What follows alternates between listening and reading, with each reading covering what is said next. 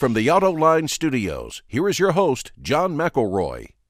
Want to thank you all for joining us on AutoLine this week, where the talk's all going to be about that new Ford F-150. Ford stunned the industry, coming out with a truck that's going to have an all-aluminum body. There's a lot more to the truck than just that, and we'll be getting into it because I got three experts to talk about it, including Raj Nair, the Group Vice President of Global Product Development at Ford, Doug Scott, the F-150 Marketing Manager, and Pete Reyes, the Chief Engineer on the truck, and great having all of you here. Thanks, John. Thanks, John. Thank you. So I got to throw this out. I'll start with you, Raj. You guys join in. How big of a debate was it inside the company? This is a big risk. This is as big a change as we've seen in this industry. There's other aluminum vehicles out there, but nothing that comes close to the volume that the F-150 sells in. So how big a debate inside was it? I don't recall it being a debate. It was certainly a big decision. And, you know, as we went through the analysis where we saw fuel economy going, when we went through the analysis of what our customers were looking for, particularly with looking for an improvement in capability and performance, we saw an opportunity to really do a very focused lightweighting of the vehicle, not just for fuel economy, but to reinvest a lot of that in capability as well, which is so important to this customer. That is, if you make the truck lighter, the payload actually automatically increases. Exactly. The payload increases, the towing capability increases, braking performance, acceleration, ride, handling, all of it gets better. And when we went through the technologies that were available to us to achieve that lightweighting, we have had a lot of experience in aluminum, built aluminum-intensive vehicles. Back when Jaguar Land Rover was part of Ford, we did a lot of the advanced engineering on the aluminum research for them. And we felt like we had a pretty strong proposition to do an increased use of aluminum. But as you know, it's more than just the aluminum, right? We did achieve significant weight savings via that, but we also have a lot more high-strength steel in the frame. We've optimized a lot of the designs inside the vehicle and in the chassis components. So, you know, about 70% is in the body in white, but the remaining 30% is in the chassis and other parts of the weight savings.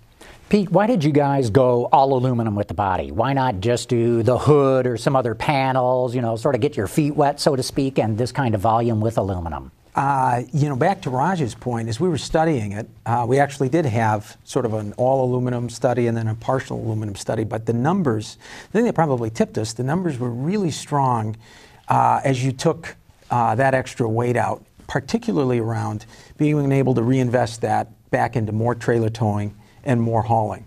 So one looked like a good plan and the other one just looked like a great plan. And to Raj's point, when we started adding all the other benefits to the lightweighting, over and above just, hey, this is a bit more of an efficient vehicle, that's probably what juiced the discussion and really got us going down that path. So it was an all-in, and we knew how to do it. So. Yeah.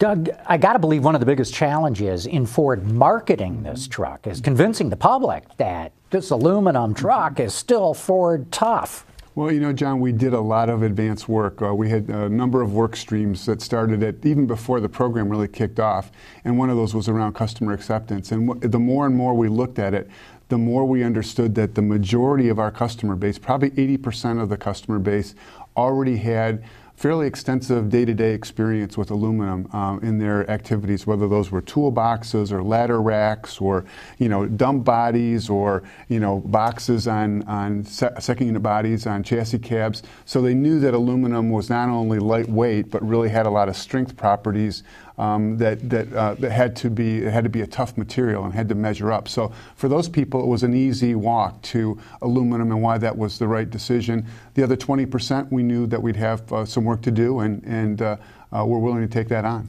I got to believe even if somebody knows in toolboxes or tools or whatnot, they're going to worry about the bed of the truck, where you're throwing things into it, slamming the tailgate on it every single day. I got to believe that there's still areas of concern, even amongst those who know that aluminum can be strong. Well, we're not taking anything for granted, and we'll always, the foundation is built for tough. That's what we're all about.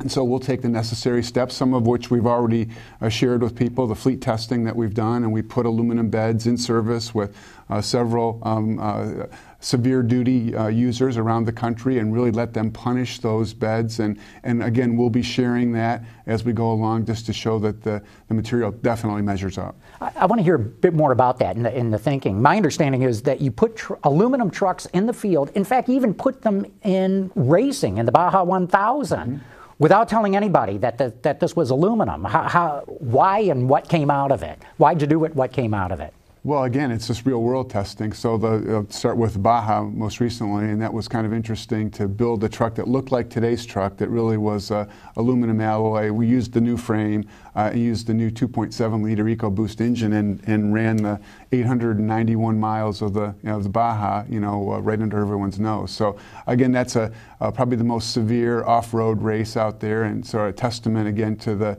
not only the 2.7 but the material. And then of course we had the beds and the vehicles for the several construction companies and mining concerns. Now, were they aware that they were getting aluminum trucks? They were not when the trucks were placed out into the field, and so they knew it was a prototype of some sort, but they had what looked like today's truck with an aluminum box and treated it the way they normally do. And they blind test. Yeah. So the feedback out of that test was good? Very good, very strong. Yeah. If I could add to that, there was also just a practical reason. We've had hundreds of prototypes running around that are aluminum. They weren't camouflaged. And the reality was, in order to get your powertrains right, your braking systems right, all of the core dynamics and the working end of that truck right, you've got to build it to its right weight. And we went back and forth on ways to cut pillars out, take seats out, and there was no way we could get 700 pounds out of cobbling a top hat together for these prototypes. So we just ended up with a number of vehicles and a number of fleet sets of vehicles that looked exactly like today's F-Series, but were all made of aluminum. And we've been doing that since 2009. So this has got to be a longer-term development than normally would happen with the F-Series? The program timeline was typical to F-Series, but what was different was the upfront work. So before we kicked off the program, we built 2 phases of prototypes where the underbody was the current F-150, not the new one that we've got with the truck. And the upper body looked exactly like today's F-150, but was aluminum.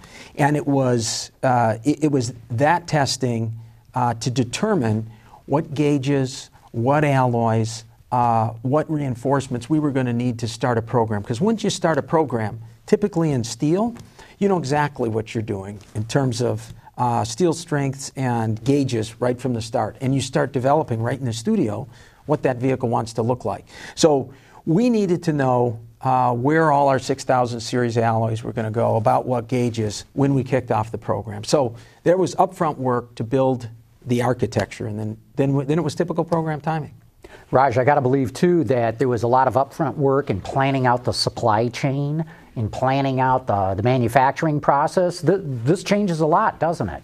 Yeah, certainly working really closely with our aluminum partners. This is going to be a very big increase relative to the use of automotive grade aluminums, and not just in the amount, but in the alloys that we were looking for. And we had some very specific technologies, some very specific heat treatment processes that we wanted to use to get the high strength alloys that we felt were appropriate for the truck. And so it was a really close partnership with our aluminum suppliers, both in terms of the capacity but also the technology that we wanted to use in the truck, and that's gone very well for us. And as you can see, they're getting a lot of calls now. They're getting a lot of calls, but the aluminum producers have even told me it's going to take 3 years for them to put the capacity in place if another competitor of Ford wants to do the same thing with their pickup, that there just is not that much capacity out there right now. Yeah, and as far as an aluminum producer, the automotive industry is big, but it's not their biggest industry. They're supplying aluminum to a lot of other industries, and therefore the capacity is tight overall.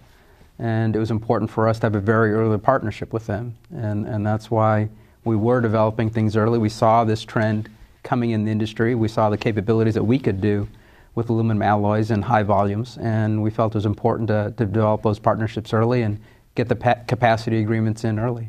You mentioned before you learned a lot when Jaguar and Land Rover were part of Ford Motor Company.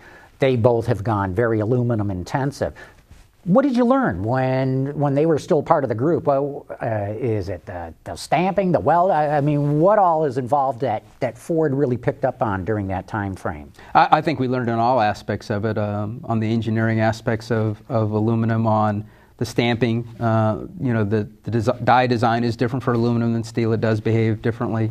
Certainly on the welding, later on mechanical fasteners that we're using in the 552 program, and we've moved even beyond some of the research we did with them, particularly in the aspect of the alloys we're using now, and also the transition to really high volume manufacturing. And certainly Jaguar and Land Rover are very aluminum intensive, but they're relatively low volumes compared to an F-150. And so it's a bit of a different business when you're building F-150 type volumes. Alan Mulally, the CEO of Ford, who of course came from Boeing, says, he knew all about aluminum, spent most of his career in it. Did that help, having a CEO who truly understood, the properties of aluminum and going with the crown jewels of the company profit-wise with this truck? I think it helps overall. Alan's engineering background has always been very helpful when you're in product development. And certainly his experience in aluminum as an extremely well-known material in aerospace, and the levels of reliability that they're looking for, and knowing they can trust aluminum for that, certainly helped in the whole organization understanding where we're going and having some faith in the engineering that aluminum was going to be just fine. Doug, I was intrigued when the truck was unveiled to the public at the Detroit Auto Show recently. Aluminum was never made, the word aluminum was never used in the presentation to the media. Why did you not do that? And are you going to use that word with the public when you go and market the truck? Gosh, John, that's news to me.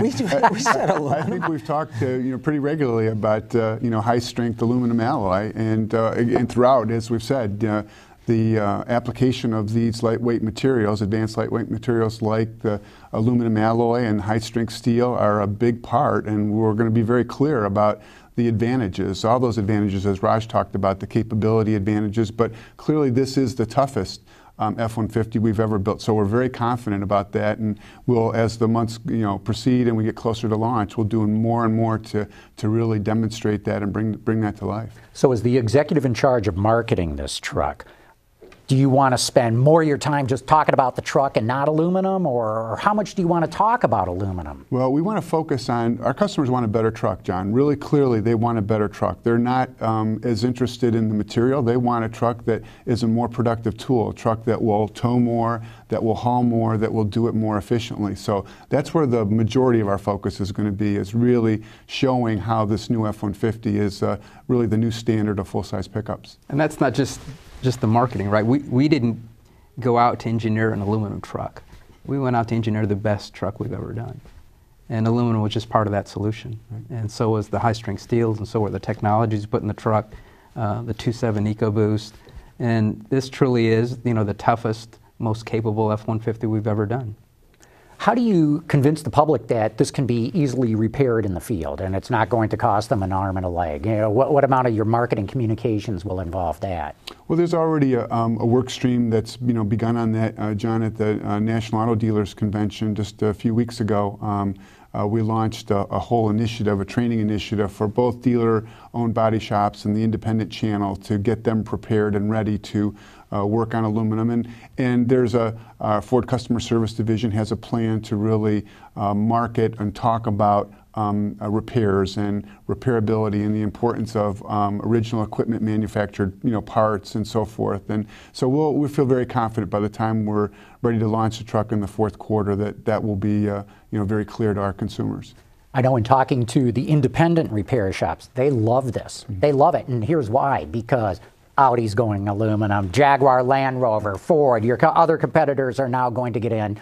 Well, an independent shop can repair any brand there is. So they make one investment in the tools, they can service a bunch of brands. They see this as actually a big opportunity for them. Absolutely. And John, the thing that we've really emphasized to our customers is that today, with the current truck, 80% of our customers are within 2 hours or less of a capable repair facility. That's not going to be any different with this new truck. We'll be able to meet that same standard. In fact, really it gets even better when you look at almost 90% are within a half an hour of a capable repair facility. So we've spent a lot of time looking at that and really making sure that we could address the repairability aspect and the cost of ownership. And we're repairing aluminum on today's truck. Right.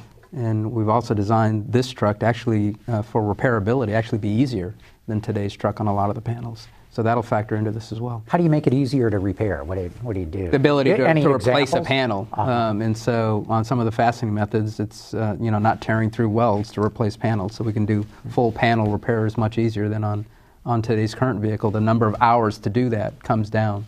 Also, not just in the body, but other areas of the vehicle where you have to remove less parts to be able to get at a repairable panel.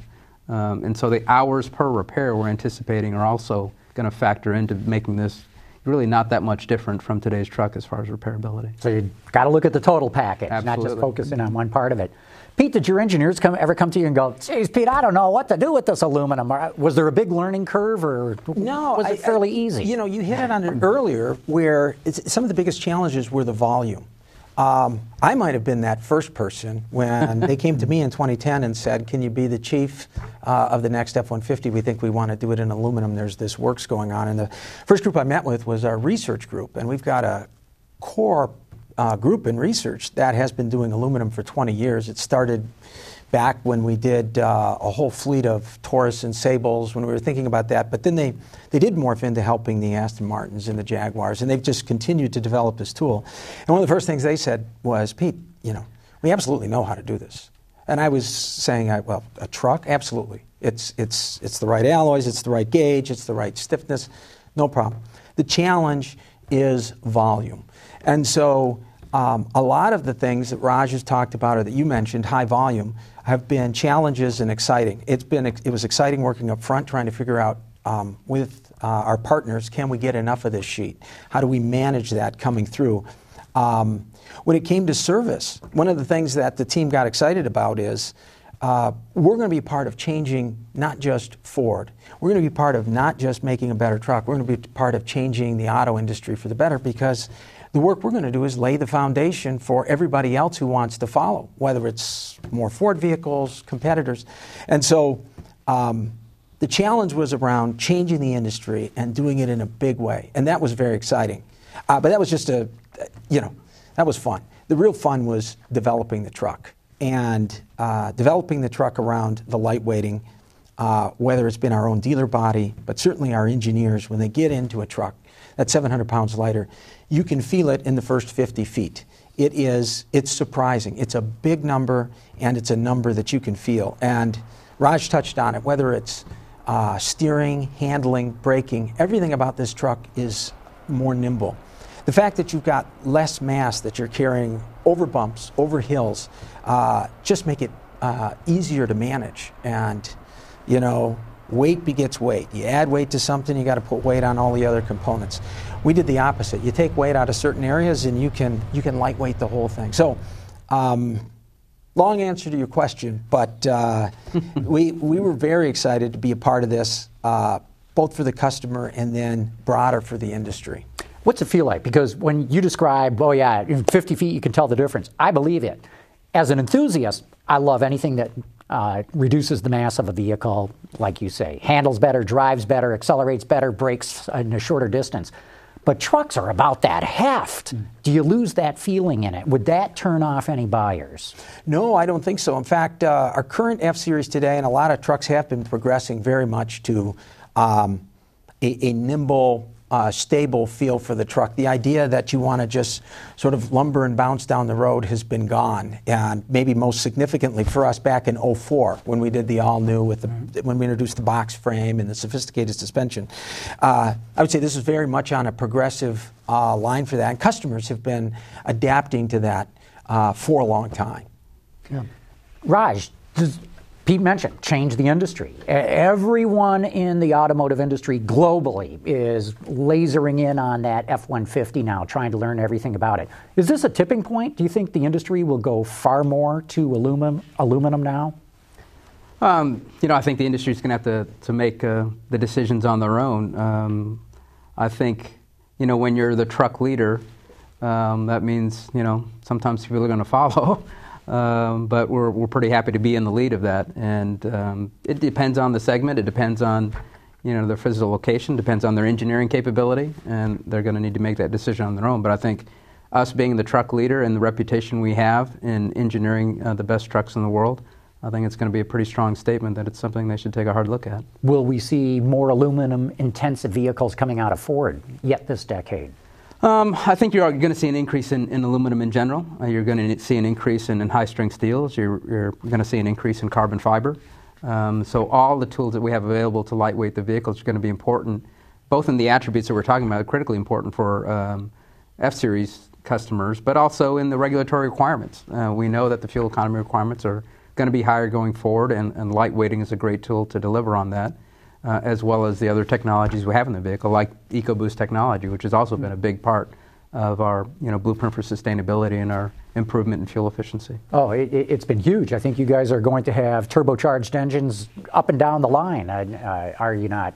Yeah, with a very short amount of time. With this, and we just introduced the Expedition in Dallas with the 3.5 EcoBoost, and that's a well-proven engine in the F-150 already. The new 2.7 in Pete's truck. The new 2.3 liter in the Mustang, and a rear-wheel drive, and a 2.3 liter in the front-wheel drive in the MKC. So that means we've got EcoBoost technology, as you said, across the full lineup. Is it fair to say that the first half of this decade was really about powertrain in terms of getting fuel efficiency, and the second half of this decade is going to be really lightweighting? I think it'll be both. I mean, we go through all of the technologies, whether it's vehicle or powertrain, and go through the Pareto of what's the best buy for fuel economy as well as delivering efficiency and capability for our customers.